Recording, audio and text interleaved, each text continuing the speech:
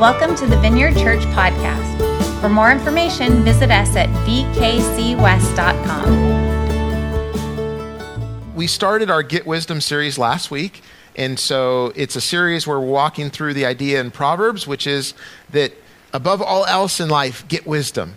Like if you can get one thing in life, get wisdom. And so we have groups happening. Hopefully you guys have hopped into those, or you can take the sheet that we provided. You can have a group anywhere, in your home, your workplace.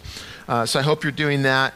But here's a recap from what we talked about last week, because it's foundational for our whole series, is that God's will for our lives is that we would be in relationship with Him and that we would lead a good, true, and satisfying life. That's just the truth. That's what we see of God. But to have that, we have to participate. And to participate with God's will, we need wisdom. We need to know how to do this life with Him. And so that's what we're looking to do over the next few weeks, is get more of that. And we get wisdom by how? How do we get wisdom? Yeah, okay, I didn't teach well last week. Yeah. So we get wisdom by what? By asking for it. That's just all throughout. It's not a complicated thing. All throughout Scripture, God says to ask for it. If you want wisdom or you need wisdom, to ask God for it. And so, how do you get wisdom? All right, okay. You guys are warming up, getting going. So, two important verses we talked about last week guide us. The first, Proverbs 4:7, says, the beginning of wisdom is this: get wisdom. Though it cost all you have, get understanding. And then the second one is Proverbs 1:7, which is, the fear of the Lord is the beginning of knowledge, but fools despise wisdom and instruction. And so, anybody ever done that? Like despise wisdom and instruction? Yeah, you don't have to raise your hand. Thank you, though. Thank you for your honesty. Were you raising? Oh, you were just stretching? Yeah, me too. Yeah, me too. But I shared a little bit about mine last week, but we all do that. We despise wisdom and knowledge and correction, and we push it away, and then we end up doing foolish things in our lives. And I shared this quote last week from T.S. Eliot. He says, "Where is the life we have lost in living?" I mean, think about that. Like we get robbed, and we rob ourselves of a true good life that God has for us in our living by the choices we make, the things that we do, the relationships that we damage, the things that we say and do that we look back and we say, wow, that's not really wise. And so with that, in this series over these next 7 weeks, because this is important to know, is that we really believe that by the Word of God and by the work of God, by His Spirit, that we truly can change. That like the real people that we are is changed and transformed by the work of God. There's not religious games being played. Like there's real transformation, real change. That hearts of stone are turned into hearts of flesh that are soft. That where there's wounds, where there's bruises, where there's hurts, that those are actually healed. We believe that God does that, and we see Him do it. And so as we go through this, what God will do is He'll give us wisdom where previously we had foolishness. And it's all around us, right? Like our lives, the quality that we have right now are the product of our utilizing wisdom or not utilizing wisdom in our lives. And so over these next few weeks, I mean, dream big. I mean, swing for the fences. You know, what needs to change in your family tree? Like what needs to be absolutely just turned totally around in your relationships and in maybe it's health. I don't know, but something that you say, this needs to change. This isn't the way it's supposed to be. That's what wisdom does in our lives. And this week we're starting to read Proverbs on Wednesday. So there's 31 chapters in Proverbs. It's one of the wisdom books. It's the one we're focusing in on. There's also Ecclesiastes and Job. But so on February 1st, we would read, and there's a card in your bulletin. On February 1st, we would read Proverbs 1, chapter 1. And then on February 2nd, and so on. And we'll go through March 3rd. And so I want to encourage you to grab that card, put it in front of you, check it off. And if you're not used to reading the Bible regularly, this is what I do. And it's, as a teenager, as I met Jesus, you're like, how do you do this? And so I sit down, and I talk to God, and I say, God, would you speak to me? I need you. I need to hear from you. I need your help in my life. Would you speak to me? I'm quiet for a minute, and then I read. And sometimes he grabs me, through a certain verse, and I write that down, or I pray through that thing. But typically a chapter of the Bible will take you 7 minutes to read. And then at the end, pray about what he showed you. You do that every day in your life, or even every other day, and you're going to see phenomenal stuff happen in your life because you're meeting with him and knowing him. So we're doing that as a church. Let's all go through that and get wisdom. At some point in your day, grab into there and do that. And we'll see chains fall off. I really believe it. That's something that I'm pretty careful about, like saying, hey, this is what God said, that sort of thing. But I really felt like God spoke to me clearly, like, this is what I'm going to do. I'm going to turn things around. Chains are going to fall up. People are going to set free of things in their life as they take wisdom into their lives over this next several weeks. And so let's lean into that.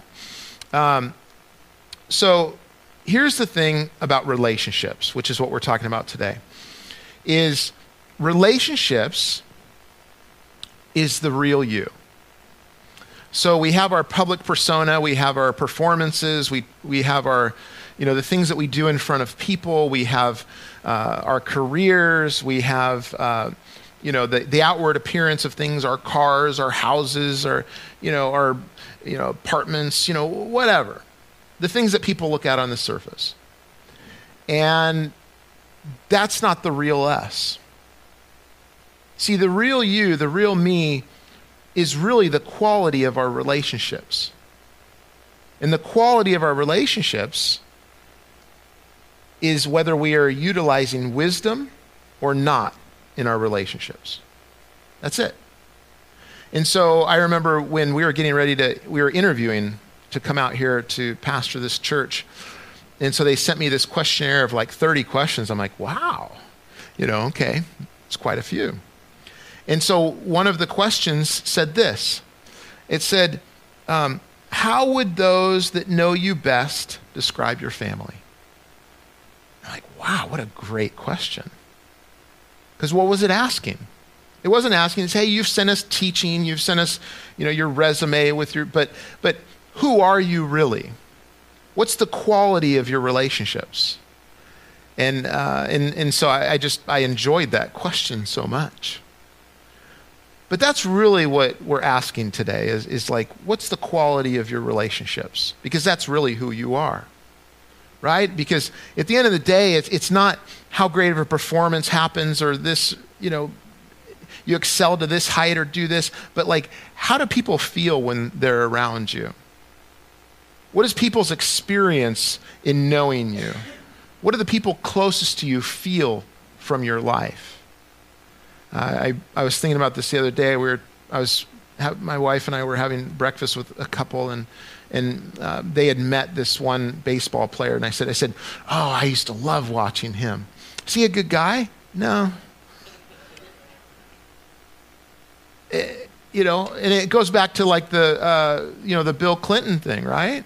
Remember in the 90s, and the whole thing was like, he's president, but he's doing questionable things with people, and the argument was, well, it doesn't really matter. That's separate from his job. But no, in reality, we know it matters. We know that our relationships and how we treat people and do things is what really matters. And yet people tell you, no, it's just the outward persona. Wisdom is really like the missing ingredient a lot of times in our relationships.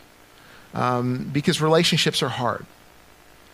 And so I was thinking a couple Thanksgivings ago, we love pumpkin pie, for Thanksgiving. We like pecan pie too, apple pie too, but I don't know. We like pie. And so, but Michelle, my wife, makes great pumpkin pie, just so good, and the crust is so good, and so every year it's a treat, to sit down, enjoy a piece of pumpkin pie. And a couple years ago, and I asked her if I could tell this, by the way. And I sat down, I'm eating it, and she didn't want any yet, and I just said, she goes, "How is it?" Good. And so I get back up and I put more whipped cream on there, and it's like piled high. And I'm just like, what is it? What is it? But I'm sitting there, I'm not saying anything, and then she sits down and she goes, "Oh." I'm like, right? So anyways, we forgot to put sugar in, right? We forgot to put sugar in when we made the pie. And so, that's how wisdom is in relationships, right? We get that feeling, oh, this isn't how it's supposed to be. So I'd ask you, how would those that know you best describe your family, your relationships? How would those that know you best describe your work relationships? How would those that know you best describe your neighborhood relationships? Or how would those that know you best describe your marriage? How would those that know you best describe your friendships? Because wisdom, or the lack of, again, it's like a teeter-totter. Maybe you haven't done that lately, but I used to love to get on the teeter-totter, right? But you need another person for that. And so, you get on a teeter-totter, and it's kind of fun. You get somebody that just weighs a ton, and then you get a bunch of kids, they try to pull the thing down. And wisdom is the unmovable. Like, there's nothing that's going to impact your relationships more than wisdom or the lack of. You guys with me? You guys understanding? Last week, ask for wisdom. This week, wisdom impacts relationships more than any other thing. Being able to see relationships. And so before we get to the other topics within our series, we're going to talk about the words that we speak. We're going to talk about sexual integrity. We're going to talk about work relationships, wisdom at work, all sorts of things, which are the things that impact our relationships. But this is just having a philosophy of wisdom within our relationships. So you may ask yourself, you may say, well, which relationship, Cody? Which relationship would I focus on today? Which one needs your help right now? Like, as you look at your life, like, which one you look and say, man, I really need wisdom in this part. Write that one down. Take a mental note of that. But focus on that one as we walk through this lens. So first, we're going to see the scene of relationships. And, like in a play or movies, you have a director and they say, okay, action. And within that scene, it's a part of this bigger thing that's going on, this play or this this movie. But certain things are supposed to happen with this scene. And directors, they'll say, no, cut, and then they'll take again. If what they didn't intend to be seen and experienced happening within that scene. And so God tells us in Proverbs 27:17 what the scene is in relationships. He says, as iron sharpens iron, so one person sharpens another. So just like iron is sharpened by iron, people are sharpened by people. So iron is sharpened by the same kind, and people are sharpened by their same kind, or people. Where it says a person is sharpened by another, it speaks of countenance, or the word actually means face. So another one, like, sharpens somebody to the point that it's deep within them that you can actually see it on their face. And so the scene of relationships is that God created people to benefit other people. That just like iron, see, iron, you think of a sword, it's supposed to be sharp, and so it's able to be sharpened by other iron.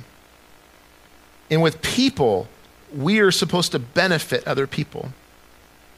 Now, here's the problem, is that I don't think we always see it this way, right? I mean, think about some of your relationships. You're like, no way, man. I don't know about that relationship. Or you think your current relationships are past. You say, how is that there? And, I mean, you can take this all sorts of ways. You can decide who's sharpening you.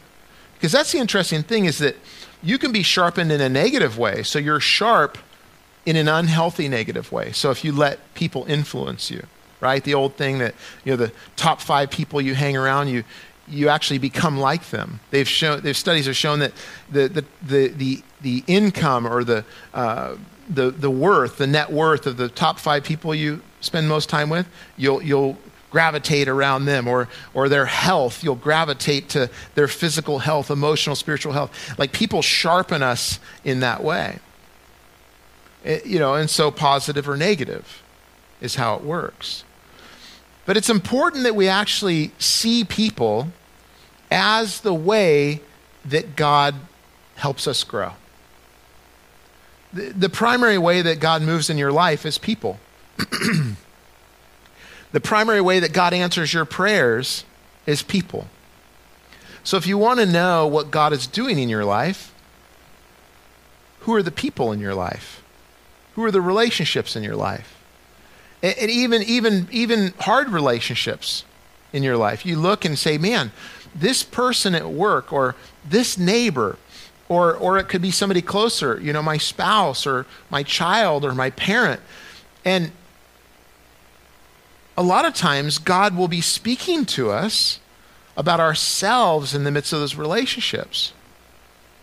A lot of times it's more important, like if somebody really is annoying to you, or they bug you, or they frustrate you, a lot of times the most important thing to know is not why are they doing that, because people do what makes sense to them.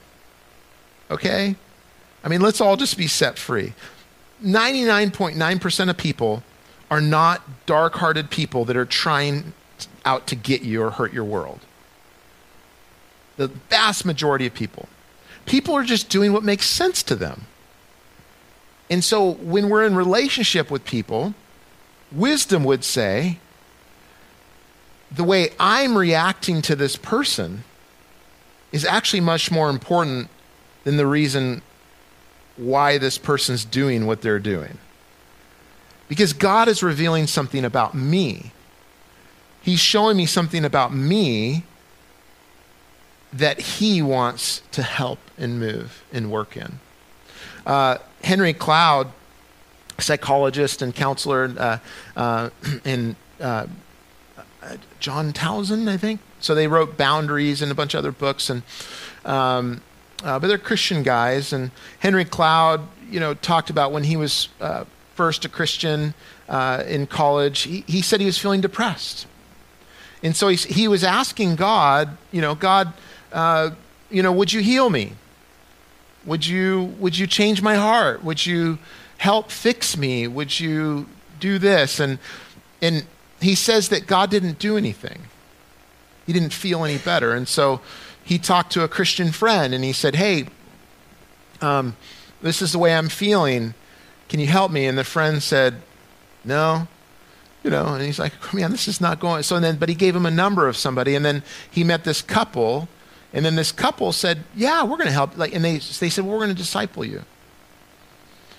And then he says, over a period of time, that he actually felt better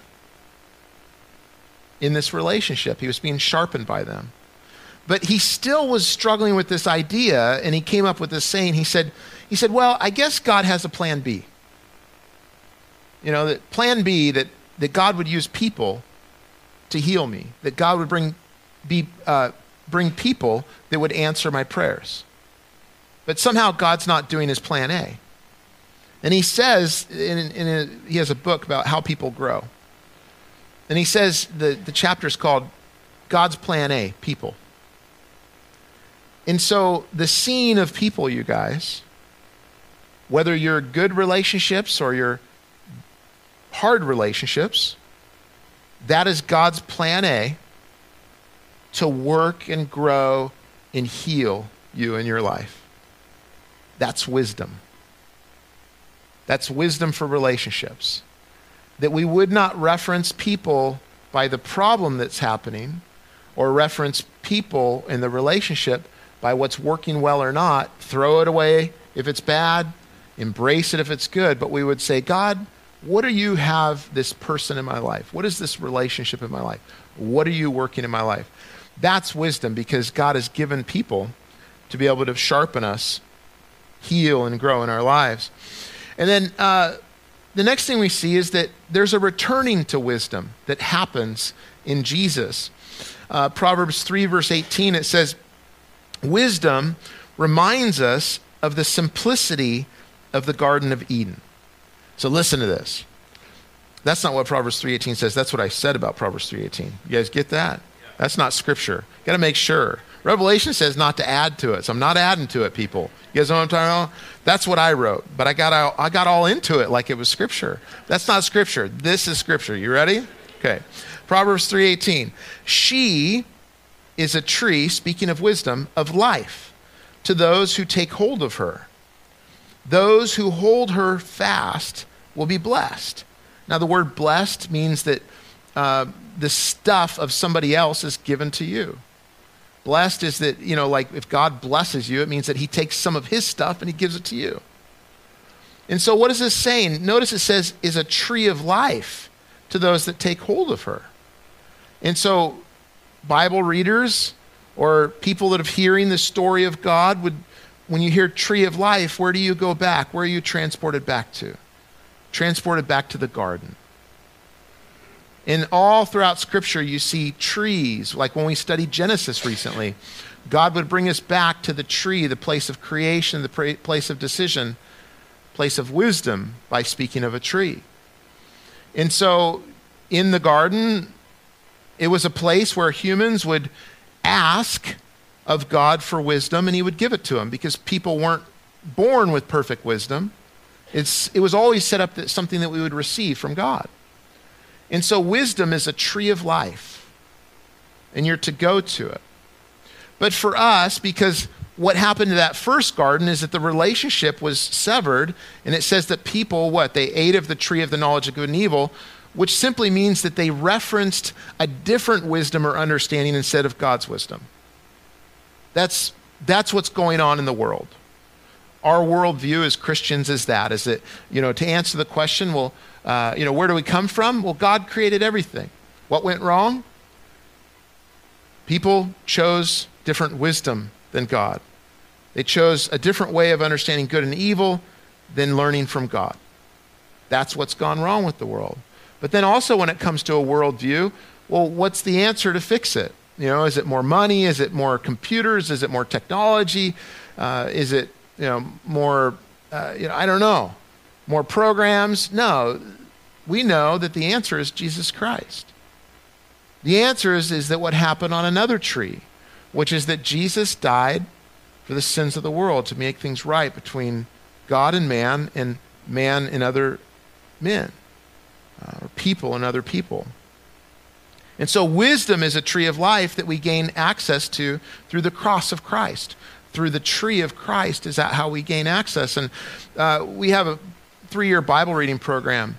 And you can read through the Bible in 3 years, and there's a chapter a day. And then the part that it's on right now, I read the other day, is reading through Romans, New Testament letter of the Romans. And Romans 10 is so powerful. And I was reading this, I said, wow, this really speaks to wisdom for relationships. It says in Romans 10, verse 9, it says, if you declare with your mouth Jesus is Lord and believe in your heart that God raised him from the dead, you will be saved. For it is with your heart that you believe and are justified, and it is with your mouth that you profess your faith and are saved. As Scripture says, anyone who believes in him will never be put to shame. For there is no difference between Jew and Gentile. The same Lord is Lord of all, and richly blesses all who call on him. For everyone who calls on the name of the Lord will be saved. Cue in on verse 11, where it says, anyone who calls in the name of the Lord will never be put to shame. Never be put to shame. And I specifically, as I read this, I felt like this was important for us to read, because the whole idea is that you have all that God has and who he is and his resources to make things right. And sometimes we filter the things that are in the Bible and what God calls us to religiously. Like, in other words, this is the sacred thing, which has to do with my eternal destiny and salvation. But then there's like my real life, which is just like, But everything is sacred. Like, this includes like your real life. And so if you have relationships today, call out to the Lord. That's what he's saying. And when you called out to him for the first time, if you have to believe in him for salvation, when you called out to him, he didn't just hear, hey, God, I want to be in heaven someday. What he understood and what he signed up for was to transform your whole life, here and now. Right? Because a lot of times we think like, because the message is, hey, if you want to be in heaven when you die, then pray this prayer, do this thing. So it's like, okay, cool. I just signed a deal. It's the best deal ever, but I don't get it until I die. So I got to do something really terrible, and then I finally get this stuff. But the New Testament doesn't teach that. The New Testament teaches that there's this quality and length, eternal, of life that begins now in relationship with God. So you have God that has everything and owns everything and all the resources of the world and has the best life that you possibly can ever have. And he has this for you. And he's like, here, this is what I have for you. And so how does that work though? Because a lot of us struggle with that. It's like, okay, what do I do? It's wisdom. Wisdom is the vehicle for God to work that out in our lives. And so there's this thing that God declares us as a new creation. He declares us as sinless. He declares us as saints. He declares us as a new creation. And yet you wake up and you say, yeah, that's not me. Because you have this real life that you're living, and you have these emotions, and you have these things you're telling yourself. But God says, no, you're this, but I'm going to give you wisdom in your life, and you're going to become that. It's also the process of sanctification, that you become what God has already made you to be. And so when you call out to Jesus, you're not just calling out like, hey, my eternal destiny, but the quality of life now. So your choice. There's all kinds of other avenues to try to fix life and do things, but God says, hey, how about using my wisdom to do it? I was thinking about this and just the idea of like people asking for life in Jesus, and like how anybody that calls out to him can receive life. And I was thinking about like part of your history, like even if you're just here today or you're a part of this church as Vineyard, like part of your history, your family history is through the Jesus movement. And maybe you've heard that before, maybe how these, people in general, and especially the church, were looking at people, the young people during that time, they called hippies. And they just looked at them and they said, they have no rhyme or reason or no way, and it's just they're doing unhealthy things. And so especially the church just sat back and just said, man, we're lost. We're in trouble. And there was actually, God did something throughout the United States and other parts of the world too, but a big epicenter of it was Southern California. And so part of your history that you're here and a part of a Vineyard Church and take part of this comes from the Jesus movement. Because Chuck Smith was a pastor. He's a Foursquare pastor, and then he left Foursquare and just took over this little church. They called it a little country church in Huntington Beach. Yeah, I don't know how country, but the beach is there, and it's just kind of open land is the point. There are not tons around it, and just a little small, little building, kind of like this, maybe a little bit smaller even. And he had children, and they, they saw hippies walking around the beach and stuff, and so he sat around one day and he just said, one of his kids or wife, his wife Kay, they said, we should meet a hippie. We need to meet one of these people. And so they, all of a sudden one knocks on the door and says hello, and it's this guy Lonnie Frisbee. And Lonnie Frisbee was a hippie, but he knew Jesus, and so he went up and down the coast. He'd hitchhike up and down the coast, and he'd share Jesus with people and bring people to Jesus. And so there's actually a movie comes out next month called Jesus Revolution. And so I encourage you to see it. Some of us already have tickets for stuff. Talk to me if you want to go. But it's important because this call was put out to people, and tons of people just said yes to Jesus.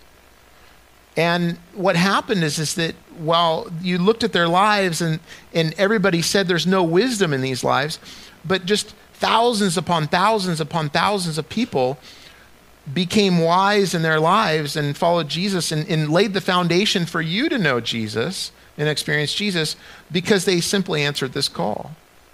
They simply answered that. And I mean, you can look it up and you watch the movie to see,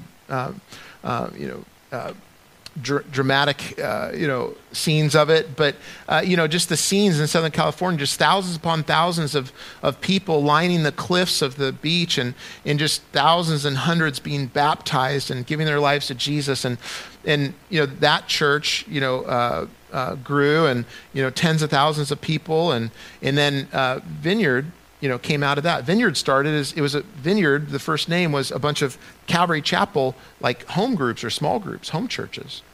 That's how Vineyard started out. It was a bunch of people that were just seeking after that. And so your lineage is the simplicity of that, meat and potatoes. Jesus says, if you call upon me, if you confess with your mouth and believe in your heart and believe that Jesus Christ died for your sins, rose from the grave, then you'll be saved. And just not your forever, but your whole life. And so that's wisdom.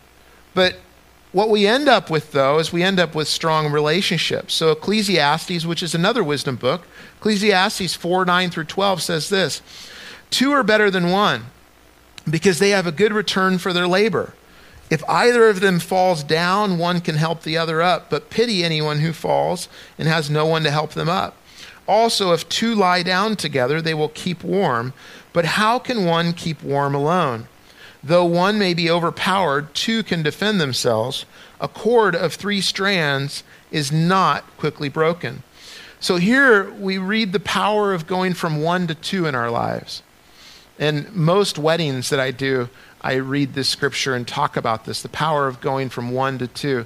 But it just doesn't have to do with marriage. It has to do with relationships. I mean, and notice, if you're paying attention, it only talks about good things in relationships, right? Because you may read and say, well, yeah, that's great. That you get this help, you get this thing. But what about the hard part of relationships?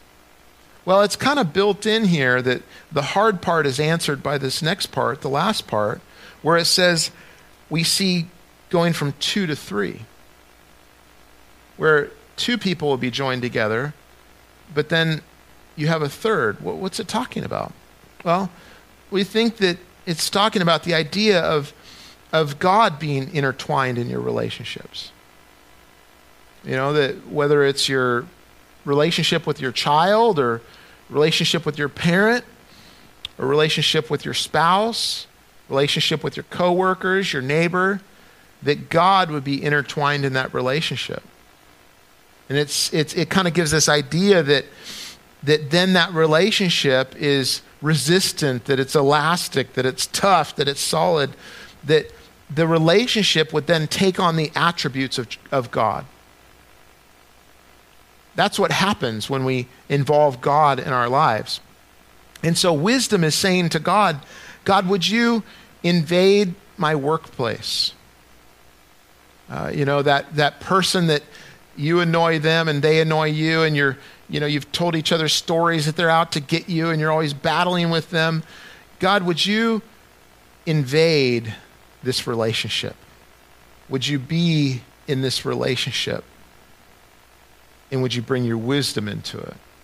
Your marriage today, if you're married, or if you're dating somebody, or if you're single, invite Jesus into your singleness or your dating relationship or into your marriage. And what he does is he brings himself, he brings his attributes, and he starts to work those throughout our lives. And so here's something important, though, is that so much of like reading of Scripture and in teaching can be like me-centric or us-centric. And like we're talking about relationships, so I'm sharing invite God into this. But I will tell you that if you really want to transform your relationships, and especially your most important relationships, your family relationships, your marriage relationship, if you really want to transform those relationships, see, like you already have God's attention.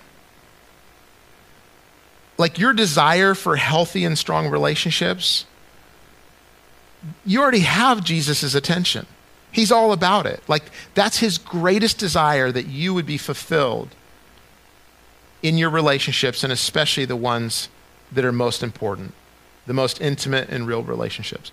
He wants you to experience all that he created those relationships to be. You fully have his attention.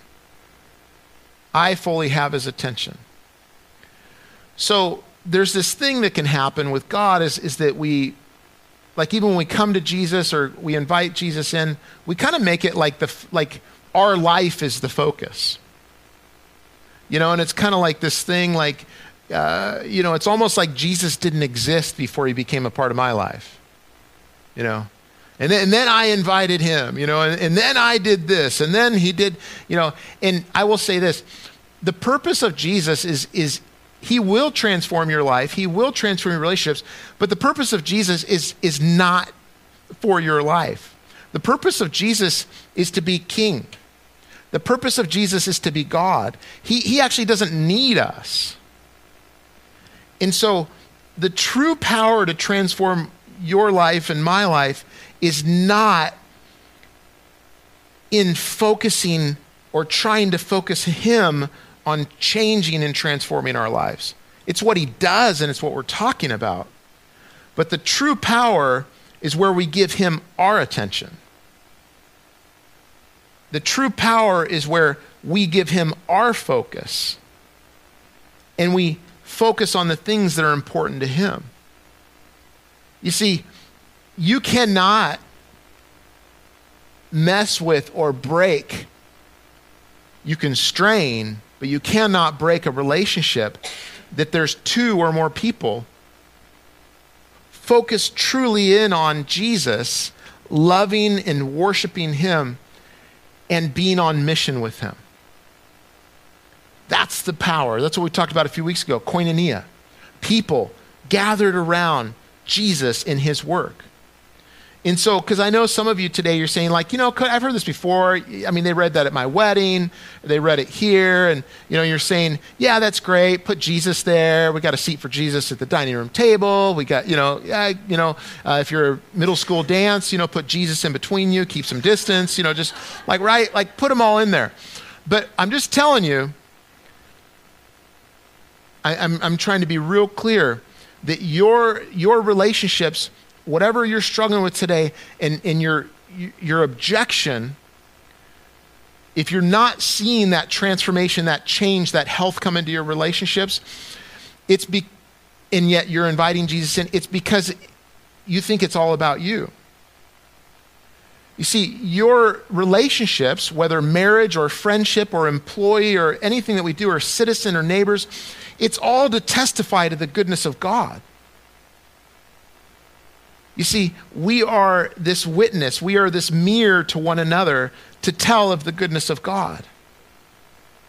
And so, I mean, do you see that, 2 people, 3 people, however many, that, grabbing hands and saying, let's go after him. See, purpose and mission and focus changes. And you say, well, I'm married to somebody that's not a believer, or my son is not a believer, my daughter's not a believer, my parents aren't believers, and those things. You start with one. The question is are you going after Jesus? Are you giving him your focus? Are you giving him your life? Are you worshiping him? And what that does is that trickles out to the others over time, because love is there. And so, how can we take this home? How can we apply this to our lives? Invite Jesus into the relationship that needs the most wisdom right now. What's the one that you sit there and say, this relationship needs help? Invite him into it and seek after him. Wait, read, listen, pray, share. When you invite him in, a lot of times this is what he says: don't do anything. Okay, don't do anything. Don't do any, because a lot of times our beliefs about situations and things and people are off. And so when you invite him, he says, hey, let me do this. And then he's going to show you things about yourself. I'm just telling you, that's the first thing you do. If you invite him into whatever relationship today, first thing he's going to do is he's going to show things about yourself. And then he's going to say, hey, I want you to pray for this person. And as you pray for that person, what's going to happen is the Father is going to give you his heart for that person. And it's not that they're not going to be a messed up person anymore or whatever, but now that they're going to be a messed up person that's loved by God and loved by you. And I've seen it so many times.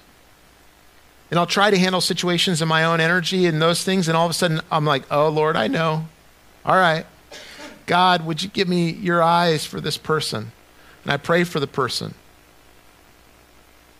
And I learned this in my 20s on staff at a church and battling with my boss, but I was right. I mean, and so we were battling. It was just like weeks after weeks, and I'm sitting there and I'm like gearing up, like I'm loaded, both barrels, like, yeah. And then all of a sudden the Lord says, hey, that's my son. I love him. And all of a sudden I just got compassion for this person that I was battling with. Lord gave me eyes for that person to see that way.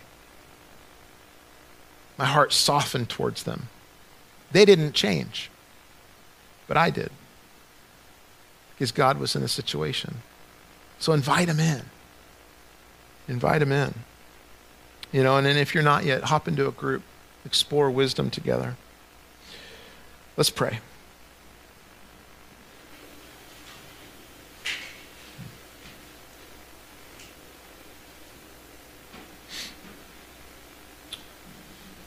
God, we thank you for your word today, the things we've read.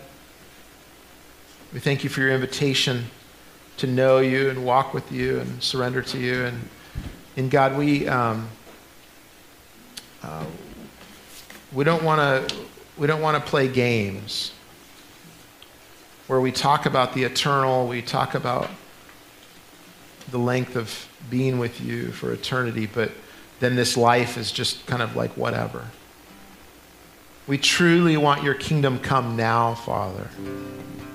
We truly want your kingdom come now. Yeah, and you just may pray that prayer, the Lord's Prayer in your heart, where Jesus says, when you pray, our Father who is in heaven, hallowed be your name. Your kingdom come, your will be done on earth as in heaven. And on earth, put your relationship there.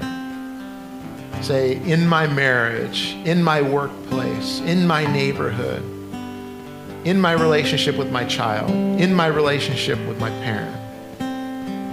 ask for God in that place, for his kingdom and his will to be done. Because, Lord, we make a mess of this life without you. And God, we have such pride, Lord. We have such pride that we act like we've got it all covered, Lord. We are desperately in need of you, Lord. And God, I know that some of this is you're going to work this out over time, but in some ways, Lord, I just ask that you would do a miracle, Lord. That you'd bring insight, that you'd breathe life, that you'd bring hope, that you'd bring truth, Lord. Because some of us are tired, Lord. Some of us are tired of wrestling in certain relationships. And so would you do in a moment which would take us so long to do, God? Would you break off the unhealth in our lives and our hearts? Would you break off the lies and the foolishness that we brought in? Would you bring in your wisdom and your presence, Lord? And would you heal, Lord? We worship you now, God.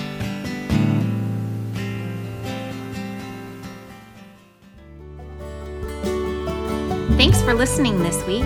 If you are looking for ways to serve, give, or get connected, go to bkcwest.com.